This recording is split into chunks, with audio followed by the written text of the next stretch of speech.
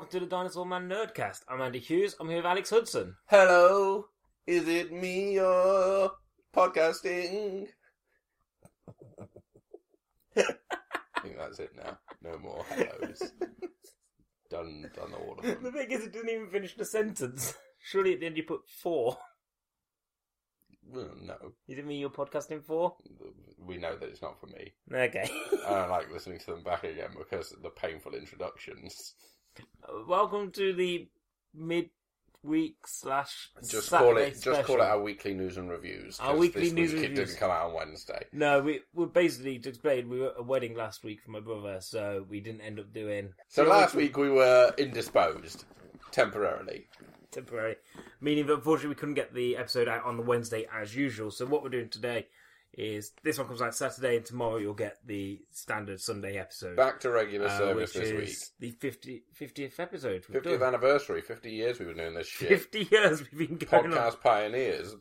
So yeah, this is the weekly news and reviews episode. Yeah, sure it is. We'll be doing some news, and then we'll be reviewing multiple films today. We've got 3 films to review. We've got Morgan, Hannah Highwater, and Bad Neighbours 2.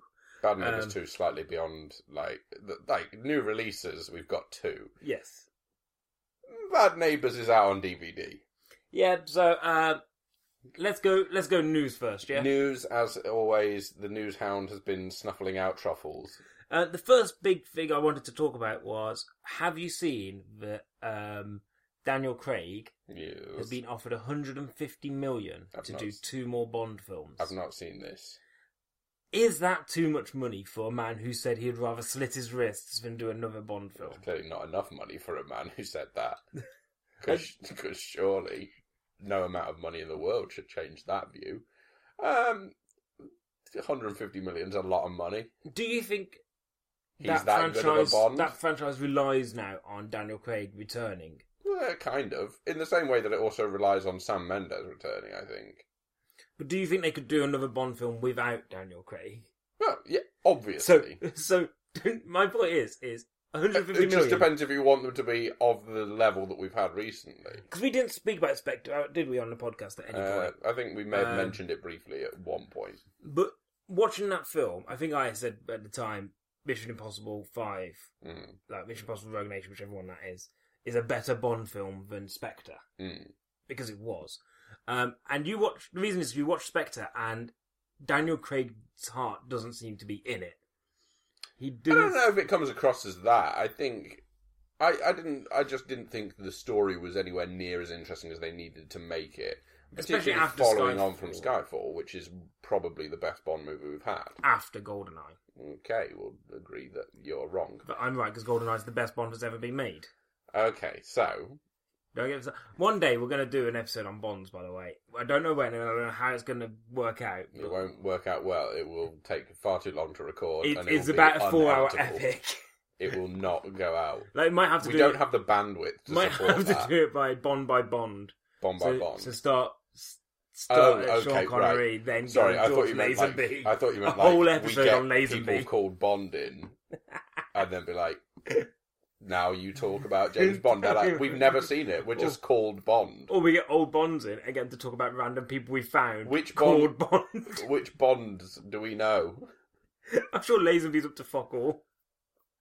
None of them are dead yet. Dalton needs a paycheck. You take that back. Dalton doesn't need anything. Dalton works when he wants to, because Dalton's fantastic. But I just think that $150 million to bring him out for 2 movies could end up being a detriment to the film. 2 movies is too many. He needs to do 1 more, in my opinion. Now, I would like to see 1 more because I want to see where the Blofeld story goes, like where we go after what happened with Spectre. But at the same time, I'm happy for them to recast and just get Idris Elba in already. Mm. Or I'm thinking Rupert Grint. I'm thinking Grint will do it. Grint needs a paycheck. You talk about Dalton needing a paycheck. Fucking Rupert needs a paycheck. Does need a paycheck. Can't buy ice cream vans and survive on Harry Potter money. I'm sure you can survive. No, not when you're selling that many Maxibonds. How are you going to buy in new stock? Oh, Calippos aren't free, mate. Give me whatever Rupert Grint's paycheck was for that Harry Potter series, and I can imagine I will never need to work another day. You don't deserve that paycheck, because Rupert Grint did the hardest job I possible. can't do awkward as good as Rupert Grint. Trying to be the ginger friend. try to be Ron Weasley. We've already proven when we do Harry Potter, doesn't work. Ron Weasley does not survive that first film. Well, he does, Ron but Weasley we try our best to stop it. Spoiler alert. Okay, so, is it too much? Yes, probably, because 150 million is a lot of money for anything. Don't make them for a few years. No, have another hiatus. Keep making Bonds. Just have a hiatus. No. Be like, leave it alone for a bit. Or get Grint in. One of the two.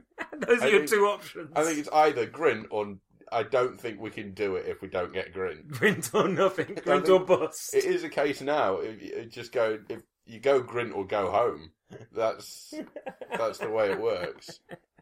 Okay, what else has been in the news? I've just been reading about this. Basically, the way the article put it that I read was Alan Moore is retiring from comic book writing. Right. What he actually said is, I don't think I'm going to write comic books again. Okay. So he's not actually said, I'm never going to. He said, I just think I'm done. Officially announced. I'm done with comic books. Okay. Would it be sad if he did stop? Maybe. Because Alan Moore's I don't know enough. I know the stuff he's written, but I don't know. Some incredible stuff. Like, he wrote Watchmen. He wrote The Killing Joke. Mm-hmm. You know, he wrote...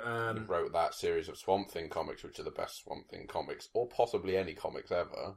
He wrote V for Vendetta. You know, he's prolific in what he wrote, and what he wrote was always pretty much well received. He's now writing other stuff and sitting down and interviewing Stuart Lee. Mm-hmm. Saw that the other day. Mm-hmm. Interesting. Mm-hmm.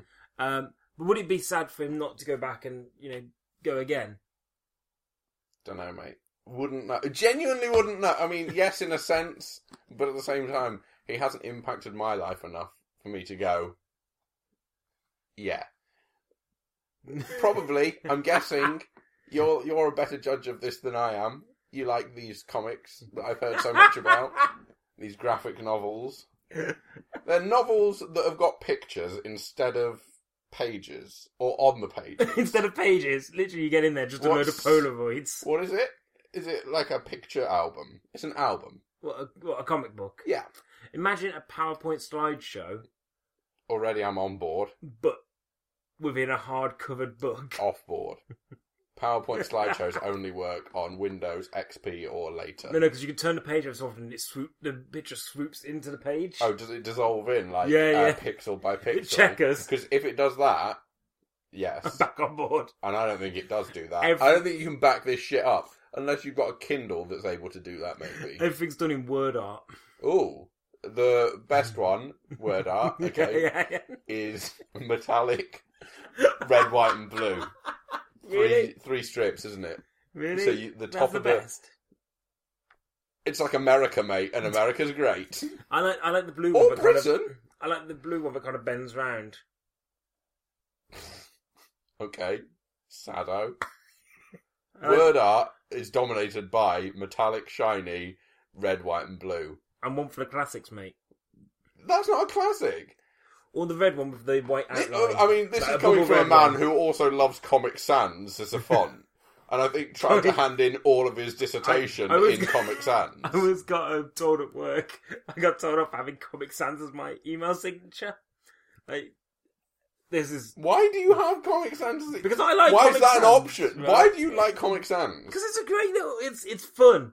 It's the fun version of the fonts. I like the... Times New Roman, boring as shit. Yeah, but business. Comic Sans. Down to business.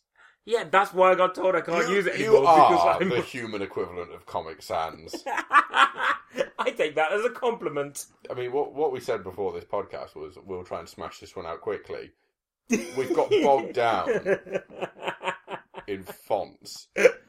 Okay, so what were we talking about beforehand? Oh, next bit Alan Moore's retiring. Fine. Maybe. If he wants to, then let him. He's ancient. He needs time off. The next one is just a bit of a follow-on from what we were talking about last last week where we said Deathstroke, Ben Affleck showed an image of Deathstroke. He's the main villain in Batman, dickhead. They've now managed... That's what I found out. He might also be in Justice League, but we don't know. Joe Manganiello, or however you say his name. The guy from True Blood. The guy from Magic Mike. True Blood. The guy from the first Spider-Man film where he played Flash Thompson. True Blood. The guy from... Oh, True Blood, but not Turtle from Entourage. He was also in something else. Okay. Can't name it. Magic Mike XXL. Done. Doesn't really count if you do both of the Magic Mike films as separate things. But he's going to be playing... They've announced he's going to definitely be playing Deathstroke, which I think is really interesting because he is a man mountain. Mm-hmm. Like, he is an Adonis of a man. Mm-hmm. So to see him go up against Ben Affleck, he's somebody who is actually... Because Ben Affleck isn't a small guy. No. But to see somebody who is even physically overpowering to him will be interesting. But I did say this when I was told about this, and somebody went, oh, this is going to be ace. The Batman, if they called it the Batman, is going to be really cool because of this. And I was like, the thing is, I now cannot get my hopes up about anything DC do. Also, because we've already had a Deathstroke film called Deadpool. Because they're basically the same, right? No. But he's called Slade Wilson. Yeah. Come on. Like, if you're going to steal, try harder than that. Marvel stole it from DC. That's what I'm saying. But if you're gonna steal, but they did it as a kind of sly jab, didn't they? Well, it worked, and also they got the film out first. And from what I've been told, it's basically the same sort of thing. He's good with guns. He's a good fighter. Has he got swords? Yeah. Yeah. All right. Okay. I've seen that film. Yeah. Don't need to see it again, and particularly because it's coming from Warner Brothers. I saw that film. It was Blade. Yeah. Why did it make Deadpool? He's got. But he doesn't have a fucked up face, does he? Nobody said anything about fucked up faces. You didn't mention that in your previous. Yeah, that's a key part of Deadpool. It's where most of the humour arose from. No, he doesn't. No. Not any. At times he has one eye. Mask? At times he has one eye. Yeah, because he got stabbed in it. He should be more careful, shouldn't he? Yeah. Idiot. I mean, he's clearly not as good with weapons as Deadpool is. Because Deadpool, as much as his face is fucked up, he's got both his eyes, hasn't he? So yeah, they've announced that, and what they're saying is they think it's a screen test. That thing that we saw previously, they think it was a screen test for the Batman movie. Mm-hmm. But there's also potential for him to be in Justice League as well. Don't put him in it. No. Steppenwolf, innit? Steppenwolf's going to be the bad guy. Shut up, I know things. Steppenwolf. It surprised me every so often. Singing Magic Carpet Ride, right? Or Born to be Wild, one of the two. A very good jokes about Steppenwolf there. Last bit of news. Yeah. On the Spider-Man Homecoming set. Again, why we don't get away from Spider-Man at the moment.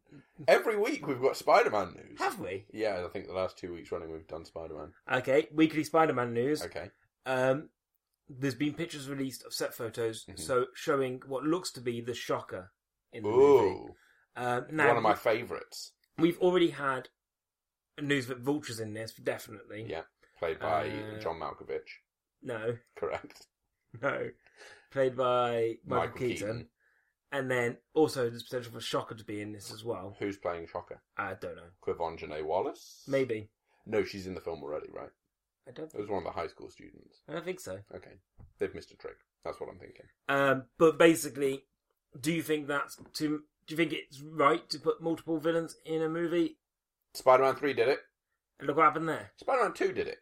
Amazing Spider-Man 2 did it. Spider-Man 2, the thingy did it, though, because you got Alfred Molina as Doc Ock, then you got Harry Osborn as sort of the weird, fucking... But it was mainly Doc Ock, wasn't it? It was mainly Doc Ock. Do you think...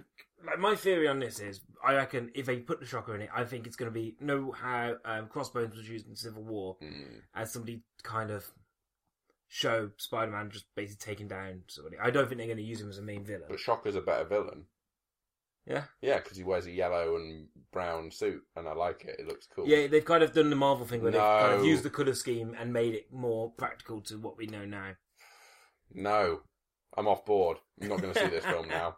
So confident am I that they've ruined it by not giving him the exact same costume he had in the comics.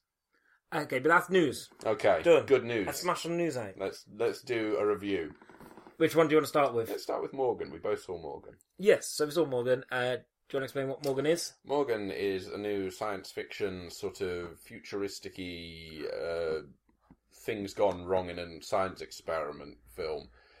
Directed by Luke Scott, the son of Ridley. Produced by Ridley Scott in the same way that Will Smith seems to be involved in Jaden's career to a degree.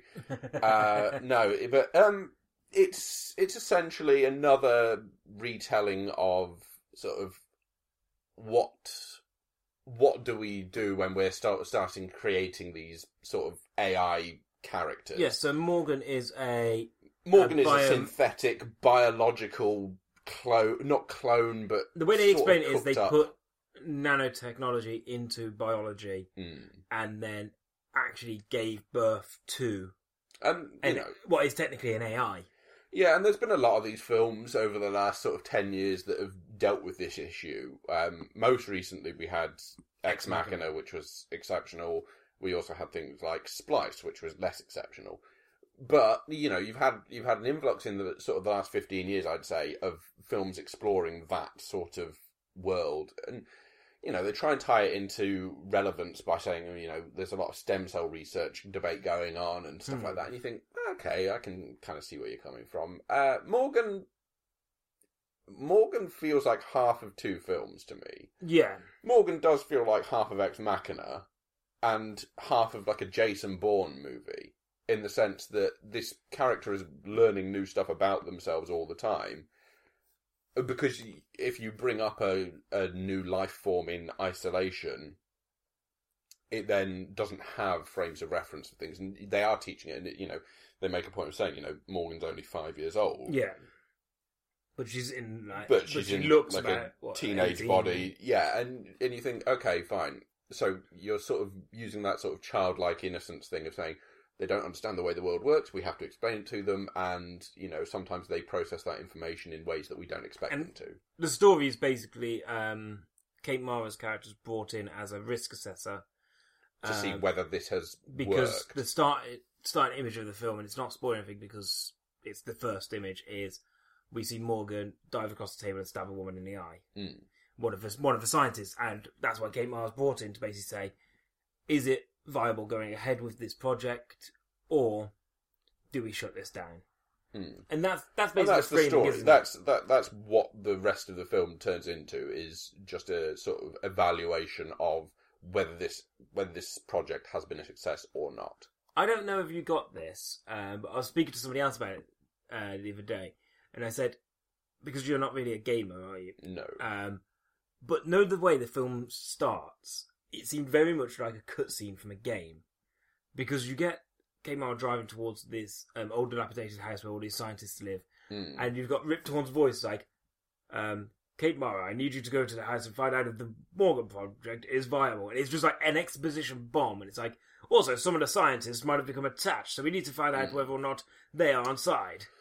And then they're like, I can imagine this being the start of a game and then going into that house and having to explore. I get what you mean. It's very sort of, I mean, there's a lot of films that do it like that, where they just go, well, you get a voiceover where someone's speaking on the phone or something like that, because that's the neatest way they can think of. But actually, you don't need to give that. It's an exposition dump. It's basically just going, here's everything you need to know, let's go. And to be honest, it's more to set up her character as a risk assessor, because you're not really sure what she's doing. Yeah. But, the best films don't spoon feed you that. The best films don't explain everything away. I mean, Ex Machina did it to an extent where he says, you won the competition to come here, and, you're here to assess whether she's sort of acceptable for, whether she passes the test. This film just sort of gives it to you in the first 30 seconds and then goes, there's your film. Be on with it. And then you get 90 minutes of sort of sci-fi action. Yeah, you're right, it's a film that doesn't really know what it wants to do, whether it wants to be an action film or whether it wants to be a film that... It's asking questions, Ex Machina but asks not questions, but then it has, like, say, we've said this 1 or 2 action set pieces in the whole thing. Yeah, I'd say and one set real... pieces is a bit of a stretch. It's not really action, is it? No, it's just a more intense sequence. Yeah, but it has that feeling of dread throughout. But it's there to ask questions of why are we here, what are we, and things like that. this film sets itself, it's stalled up as if it's going to ask similar questions of let's explore the human psyche and, you know, what we are doing here on this earth. Yeah. But instead it suddenly just turns into, probably about halfway through. Yeah. Or just over halfway, it turns into an action film. And it kind of goes, let's forget everything we had before. Yeah, and the questions are never resolved, but that's not an issue in itself because they don't have to be resolved because, you know, with Ex Machina, the questions weren't resolved. They're there to make you think. Yeah, you came out of the cinema or came out watching it on DVD and going, okay, let me think about that. Whereas this, it just sort of goes, oh, forget about everything. Now with this film. And that's fine, you know, if you want to make the film that sort of straddles both of those, then you can, but I think there's just a better way of making that film, and it's not anywhere near as clever as it thinks it is. No, not at all. I think basically my thought process on this was, director-wise, I don't think he's done too bad a job. There's definitely shots and stuff that I really like. There's flashbacks into a forest that I think all look really nice, and it just kind of builds this world quite nicely, but I think it's let down by a story that, like you said, thinks it's better than it is. It's just a bit plodding, I think. I think it goes through all the tropes of science fiction type films and artificial intelligence type films, and it doesn't really bring anything new to the table. And, you know, not everything does have to bring anything new to the table, but what you'd want is it to be a well-rounded film, and it just isn't, unfortunately. But to say that, is it Anna Taylor-Joy? Yeah. As Morgan. Really good. Really good. Really impressed by her. And I think the cast weren't too bad. I liked the Scottish chef. The only person I didn't like was Kate Mara. And the way I put it to you is, in my mind, it seemed like what they'd done is, when you're at, say, school or university and you're put into a play, and everyone's about, say, the same age, and they go, oh, Alex, you need to play somebody who is the dad, so you need to play yourself 10, 15 years older. I was always the dad. You were always the dad. But you need to play older than yourself. And I honestly thought Kate Mara, the way her character came across, so she's, 20, let's say 25, I guess. Okay. Her character, the way they put her across, should be like 35, 40. You know, an older, more mature head. Yeah. But she comes into this place with all these older scientists, and the way she puts herself across is though she's an older person. I understand why they did it with Kate Mara, because they needed somebody to do the action bits, but I honestly thought it was a bit miscast, and it seemed like quite stilted. Yeah, it felt a little bit sort of detached and wooden. And it did take me out. It's a performance that did take me out at times, where I was just like, it doesn't seem to flow well. But is that to do with the writing? Is it the writing's fault and not the performance fault? I think, you know, it's not the worst film I've seen this year. No. It's by no means the best film I've seen this year. But what it is a fairly solid, sort of by-the-numbers science it's fiction nothing film. Special. And the thing is, I think I won't remember it. No. When we get to the end of the year review, I don't think it will get a mention. And because it's just purely background. The thing is, I think I hyped it up more in my own mind because I thought it was Ridley Scott's film when I went in, until you said, actually, no, it's his son. And I really wanted to see what Ridley Scott followed The Martian up with. So I kind of got myself excited about it, and actually, I think that's where my disappointment comes. But like you said, it's not bad, but it's not special. No. There's nothing. It doesn't stand out. Would you recommend it? I wouldn't go out of my way to see it. There's better things at the cinema at the moment. That's the problem. So, no, I wouldn't recommend it in terms of there are more worthwhile ways to spend your time in the cinema. I wouldn't recommend it, but I wouldn't tell you to turn it off if it came on TV. Yeah, fine. If you said I haven't seen it. Okay, next, let's go to another film you saw on the same day. Yeah. You went and watched an unlimited screening of Hell or High Water. Preview screening of Hell or High Water, which is a new sort of... Talk to me about it.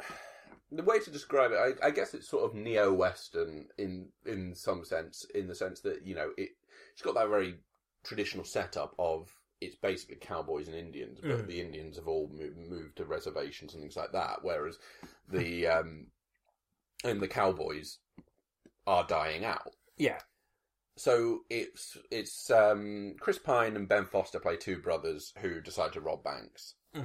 There's a reason to do this. It's to safeguard the future of Chris Pine's children, basically, their financial future.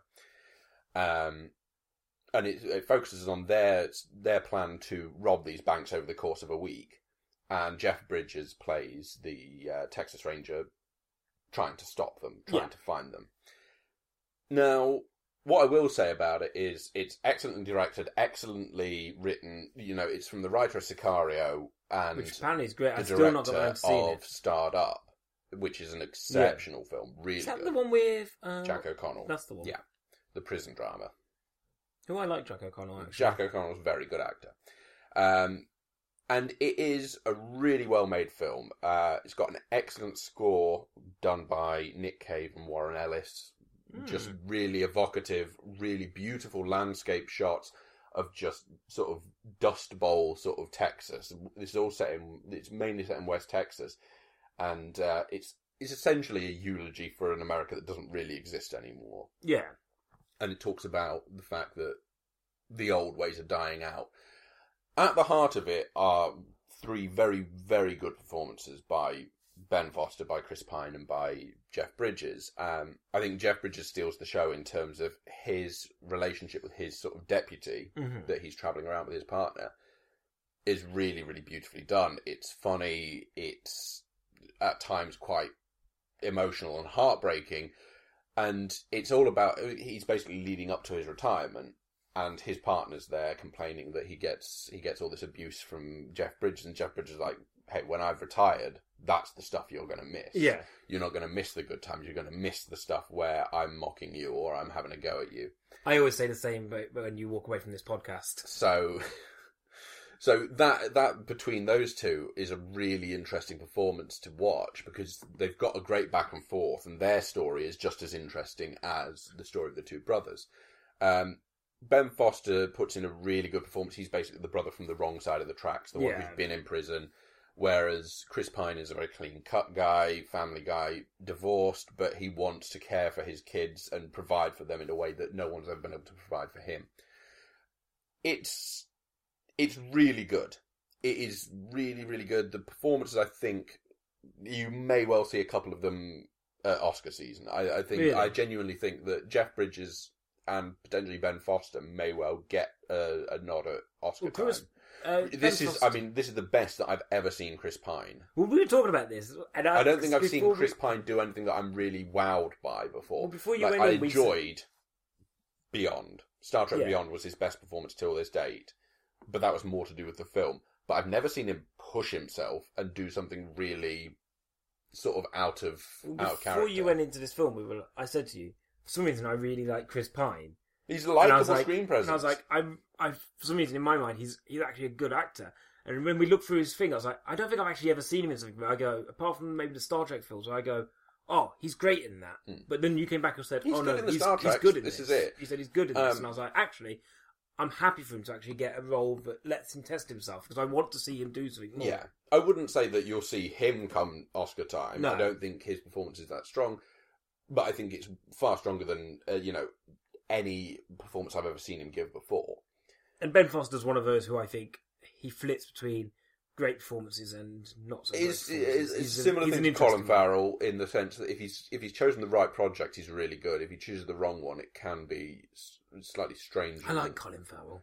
I like Colin Farrell as well, but only when Colin Farrell's good Colin Farrell. I don't like Colin Farrell when he's bad. But again, Ben Foster gives a performance that's really nice. But I think Jeff Bridges really steals the show, as he tends to do. And again, Jeff Bridges is one who in recent years has been disappointing. You know, he's had a few in the last 5 years where you think, really? Come on. But this is him in his element. This is his domain. Back to sort of the form of True Grit and going, this is a performance I really enjoy giving. So I think, if I was to recommend this or Morgan, it's this all day long. Yeah. It's the best film that I've seen in a little while now. And it's a really neatly told story, and both the strands are as equally interesting as each other. Yeah, and I think it would be easy to go, oh, well, let's focus on the brothers and then ignore the fact. But actually, they spend more or less equal time with both, and if you switch between them, I don't feel like, oh, I really wish I could have stayed with that more. I'm there going, oh, let's see what's going on over here. No, it sounds great. I'll catch it at some point. So that came out yesterday, Friday. So yeah, definitely check that one out. What is in cinemas. Finally, let's quickly talk about Bad Neighbours 2, because we wanted something to watch the other day, so we threw it on. I didn't hold much hope for it, I'll be honest. Comedy sequels are always especially dangerous the sequels territory, we've had this year. It's a follow-up to Bad Neighbours, or just Neighbours. Depending where you're from, which is the Seth Rogen film where basically him and his wife, Rose Byrne, are trying to sell their property, and in the first one it was a frat house next door. This time it's a sorority house. And